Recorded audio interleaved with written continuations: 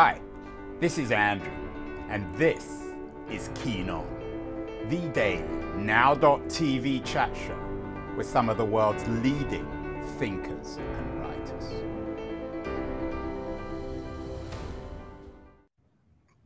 Hello, everybody. It is February the 20th, 2022. I'm talking to you from a rather chilly New York City. The world is cold at the moment. It's chilly, certainly on the Russian-Ukrainian Belarus border. All the headlines this morning about Russian troops on the Ukrainian border, extending drills in Belarus, which is a friendly state. Another headline in the Journal this morning: Russian proxies in eastern Ukraine mobilized troops killing 2 Ukrainian soldiers. This is just the beginning of things many of us fear. And if there is indeed a war, which seems increasingly likely, it will inevitably create another refugee crisis in Europe, as one headline in Forbes reminds us. The consequences of war, whether it's a Central American war or a war in Eastern Europe or in the Middle East, create huge refugee problems. This issue of violence and the war and refugees is, of course, one that we continue to live with in the United States. Lots of headlines remain about Trump's involvement in the January 6th insurrection.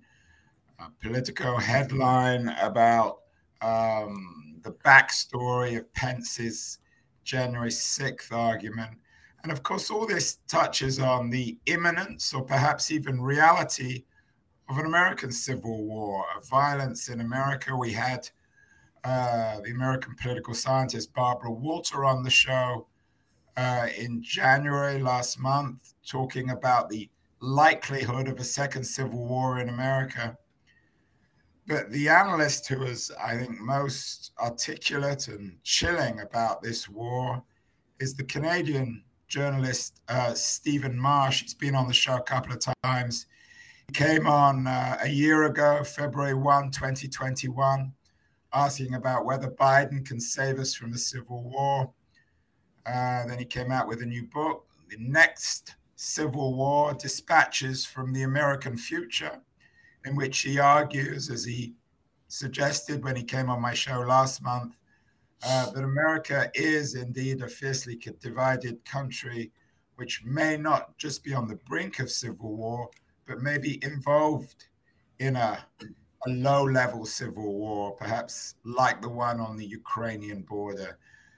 Marsh's observations and warning really resonated when I read a new book called The Marauders: Standing Up to Vigilantes in the American Borderlands, by my guest today, the Dallas-based journalist Patrick Strickland. Reading The Marauders reminded me that Marsh may indeed be right, that there already is a low-level civil war in the United States fought on its borders. Patrick Strickland, congratulations on this new book. It's out next week, The Marauders. It's a very impressive and chilling piece of reportage. You spent a lot of time on this border. Do you think Marsh is right, Patrick? Is America already in a kind of civil war?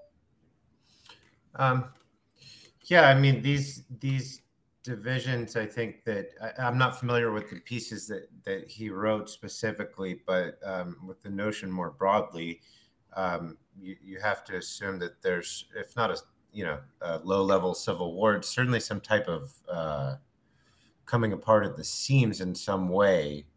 And I can just think of, here in Texas, recent examples of, new sort of militia groups going down to the border, and they're not only displeased with the federal government, but also with the state government in Texas, which is, of course, overwhelmingly Republican. So there is a kind of discontent that's certainly there, and there's always the capacity for violence. with these Yeah, sort of and that's hardline groups.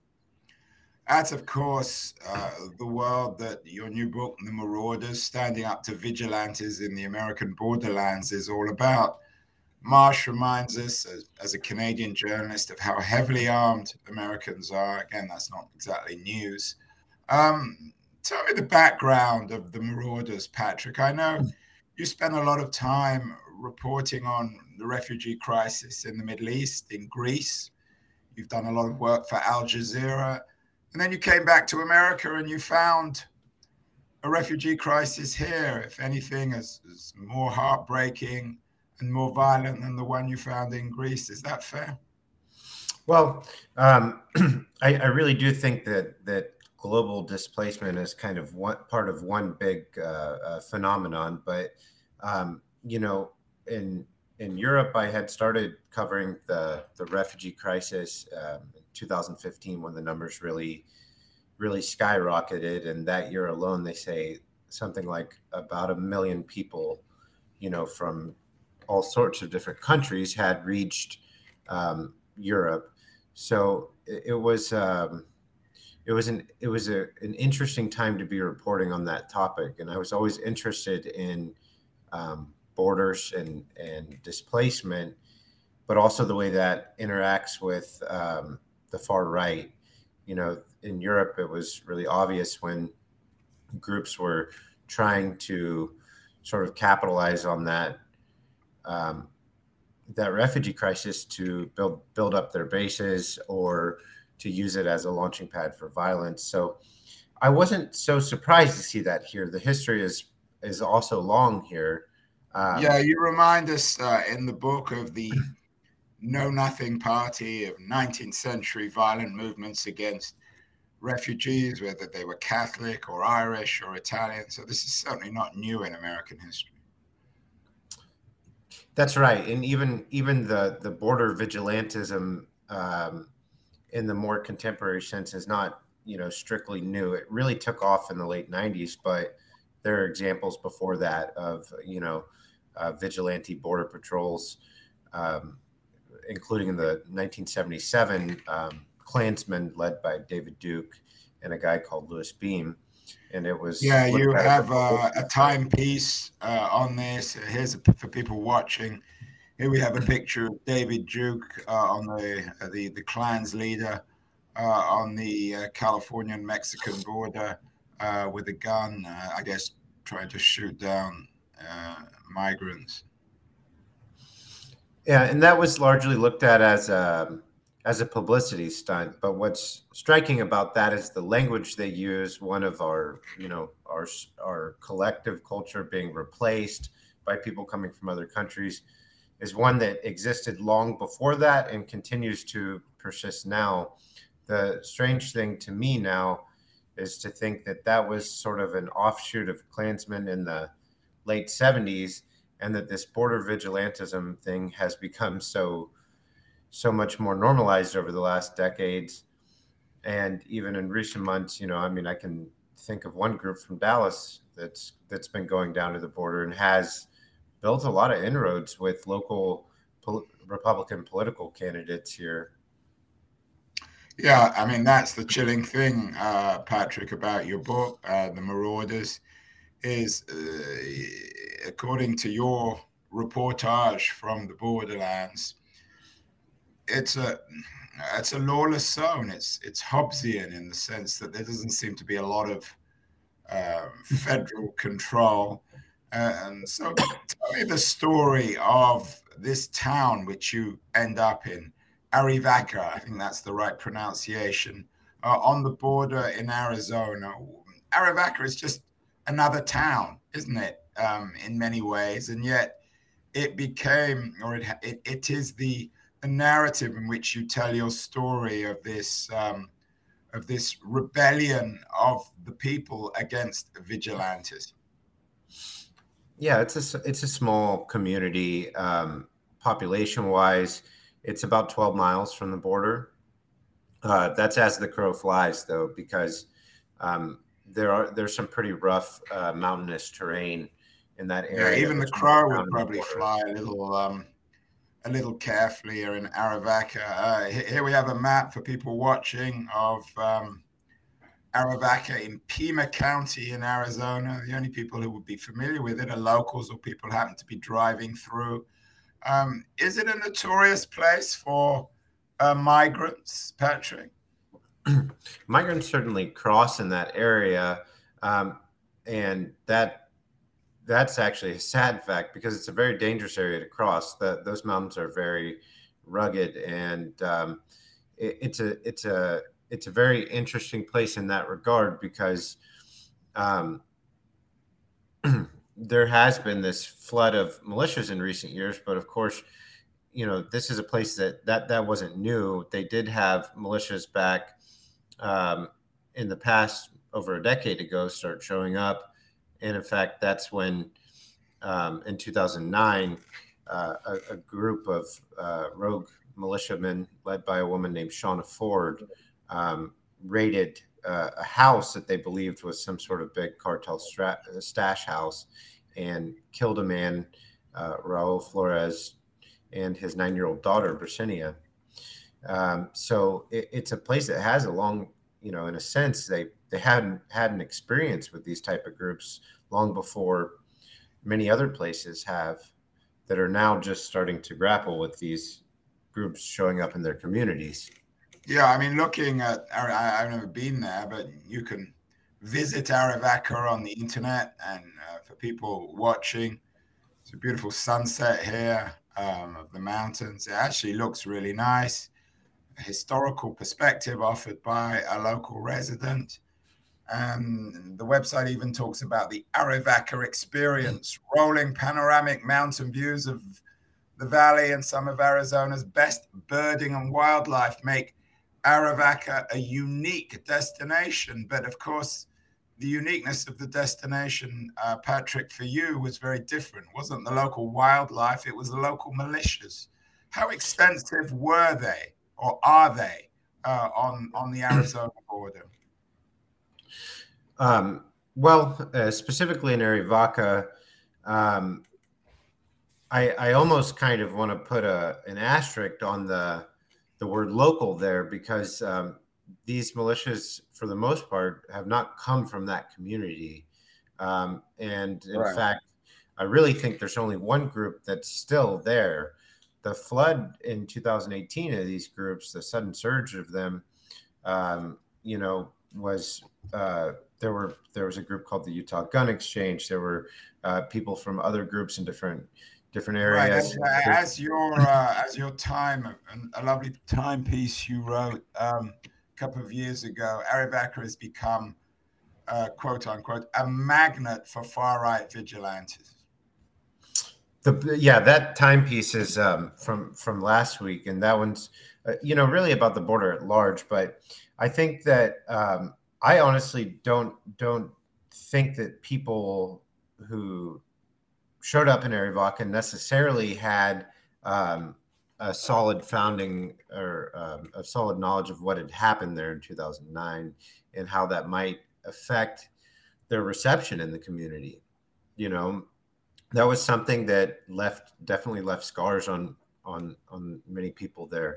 But as you write in the book, there's a history of unease between these vigilantes who often come from the outside, heavily armed, hardcore libertarians, and the locals, some of whom are not crazy about immigration. They're not all liberals, but they're all horrified by, or they were all horrified, or most of them are horrified by these vigilante groups. Is that fair, Patrick? I would say that there was a large group within the community that was very vocally opposed to the vigilantes, and that's in part because when the vigilantes came and they didn't receive that warm reception, some of them started immediately, spreading conspiracy theories, kind of Pizzagate style conspiracy theories about people in the community or businesses in the community, accusing a community of being, a haven for child sex trafficking. But not everyone there was opposed to the militia. There is, there are a handful of people who are supportive, to my knowledge. One of them, a ranching family on the border that also had ties to, a lot of people in the sort of Trump camp of the political world. So there were some people who, supported the militia and certainly received them openly and thought it was a good thing. Do you think that in terms of your reporting, do you think that the mainstream Trumpian part of the Republican Party implicitly or explicitly support these vigilante groups, these groups who come down heavily armed to, so to speak, or at least in their language, protect the border? Well, in other words, how mainstream is vigilantism now in American political culture? Yeah, I think it's certainly a lot more mainstream than it was in the past. I mean, one example, just to think off the top of my head, is that these border vigilante groups, specifically, most of them were very displeased during the George W. Bush years. They were obviously peaking again during the Obama years. And to my knowledge, Trump was the first time that there was a person in office whom they supported openly. And that's, of course, not everyone. But I can think of one person there in the militia movement, the border militia movement, named Tim Foley, who's still in Arivaca, as far as I know, and heads the Arizona Border Recon Group. And, he shared a stage at various points with former Maricopa County Sheriff Joe Arpaio, who had been pardoned by President Trump then President Trump, Kellyanne Conway, who was, of course, in the White House with Trump, Steve King, the former congressman, and who left amid some scandal. He also had been at gatherings with Roger Stone, whom I suppose everybody knows. So, in a sense, there are pockets of this group, of this movement or this subculture of border vigilantes who have made very. Right. So, as you're suggesting, it's not just David Duke anymore. Here we have the image of David Duke from 1977. Obviously, he's a distasteful character, but somewhat absurd, I think. Now the Dukes of the world have become much more mainstream. Let's go back to your book, Patrick. The subtitle, Standing Up to Vigilantes in the American Borderlands. Do you see your book as a warning? Is it an inspirational tale for other small communities who are being bullied by vigilantes? Might it be a warning about the fact that the border is indeed lawless, or both? I mean, I think the way I, conceived it as I wrote it was that, it was a moment in history where, in a micro history, where people, and not just in Arivaca, but a few other parts of southern Arizona, had, just found a way to stand up and say that they were against this. And I thought that was a moment worth capturing in the historical record. It's inspirational. But what about, and these pop up in the narrative from time to time, what about the local police? They're the ones who should be maintaining order. Do they have a degree of responsibility for allowing these vigilantes to throw their weight around, to intimidate, to bully, to spread rumors? Well,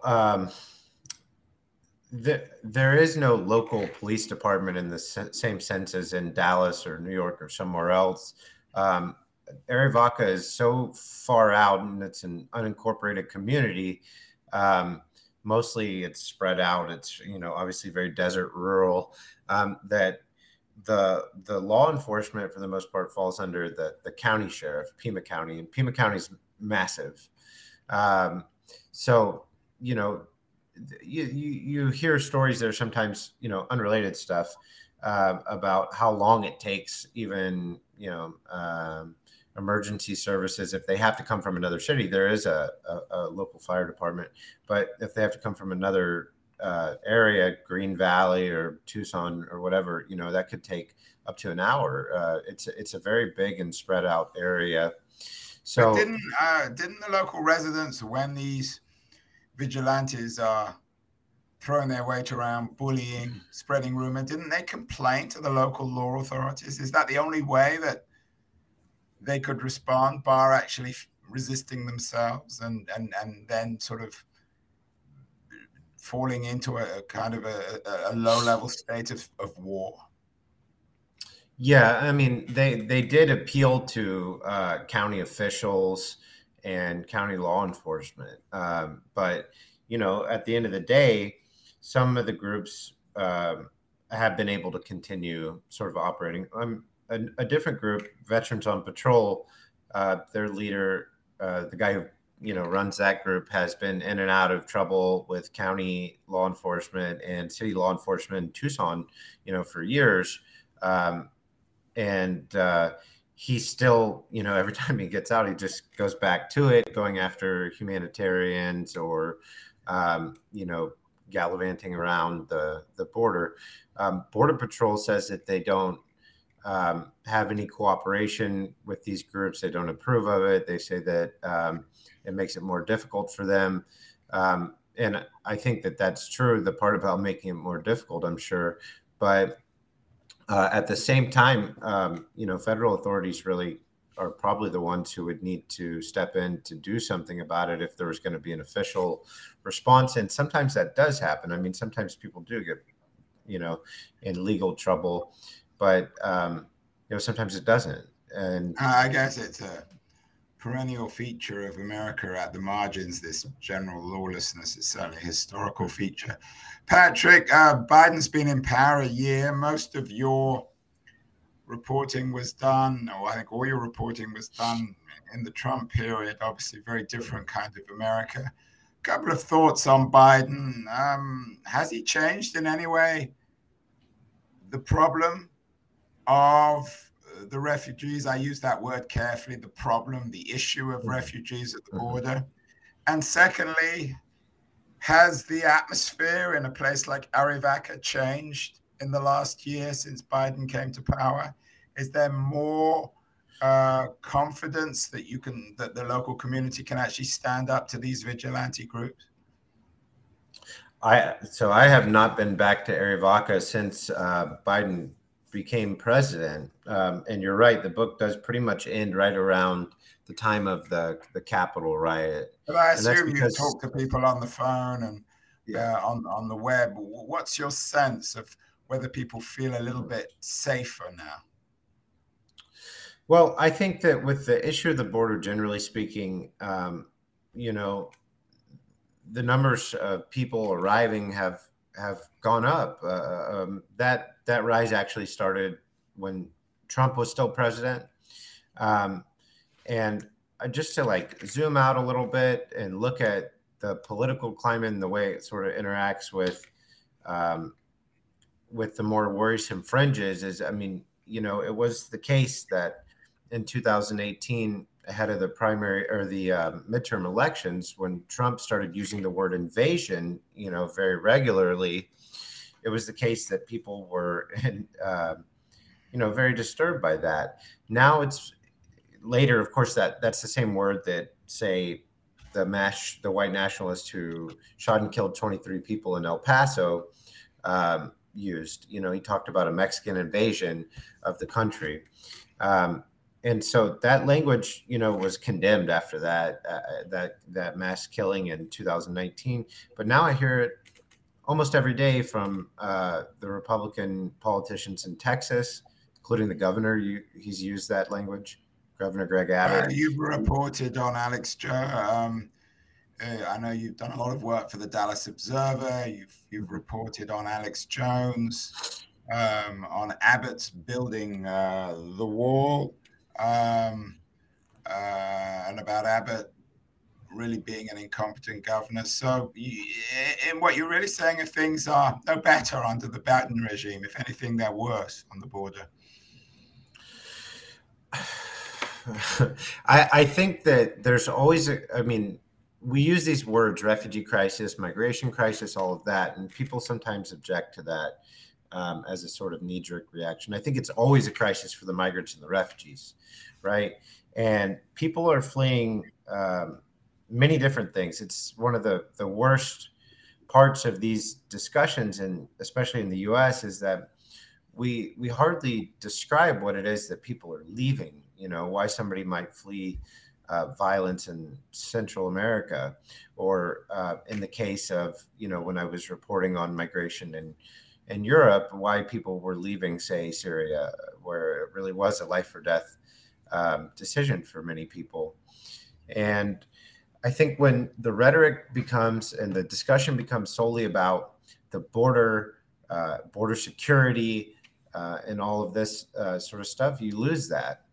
You lose that, and that's integral. That context is integral for having some sort of empathy for people who, you know, may not have any choice but to try to seek out a safe place, a shelter somewhere else in another country like the United States.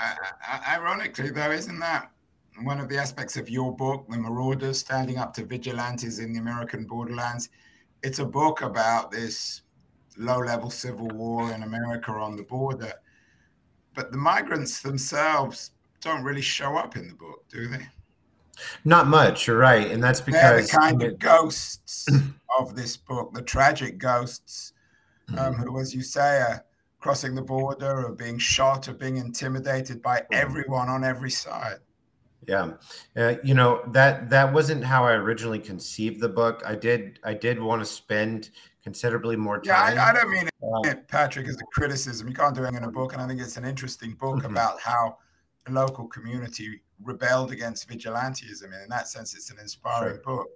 But yeah, they are the ghosts, the migrants, the Central American migrants are the ghosts of your narrative.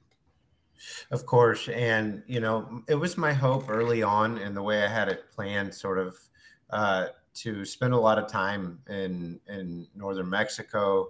But of course, by the time that I came back to work on that part of the book, it was very early on in the pandemic. I had to leave Greece because where I was living, because the immigration office shut down and I couldn't renew my own residency. So really those last 9 or 10 months was the period of the pandemic before a vaccine, you know, and I never felt quite comfortable going into places, you know, say migrant camps or whatever, and on the southern side of the border, because not only did I not want to take certain risks myself, but of course didn't want to put anyone else at risk.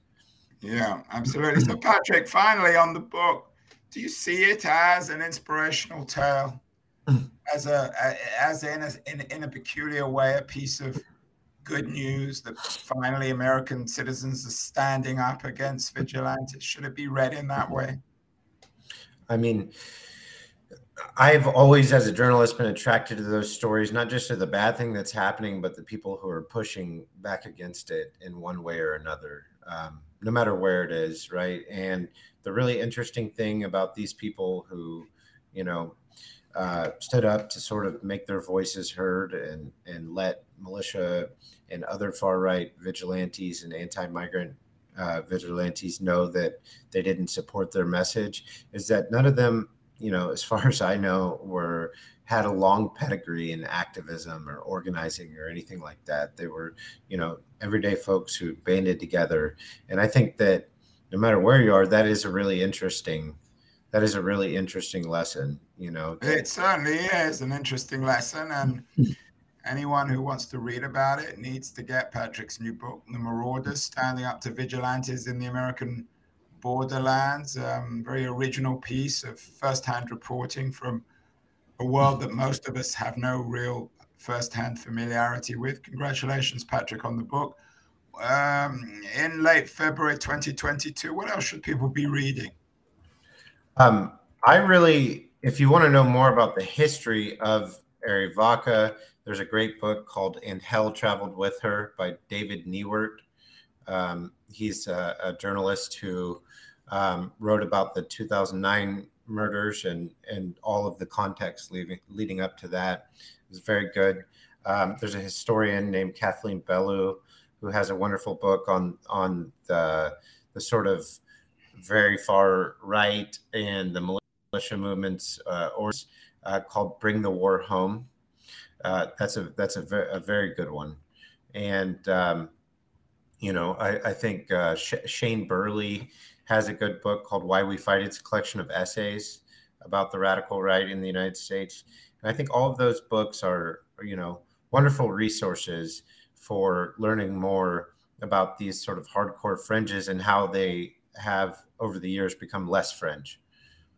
Certainly chilling books, and your book, The Marauders, Standing Up to Vigilantes in the American Borderlands, is partly chilling, partly inspirational. Again, congratulations on the book, Patrick. Finally, I'm asking all my guests this all-important question in early 2022. Patrick Strickland, the author of The Marauders. Patrick, who runs the world? I suppose the people with the most wealth and political power are the ones who make all the decisions for us, I guess, to an extent. I'm not, I don't have a wonderful answer for that question. So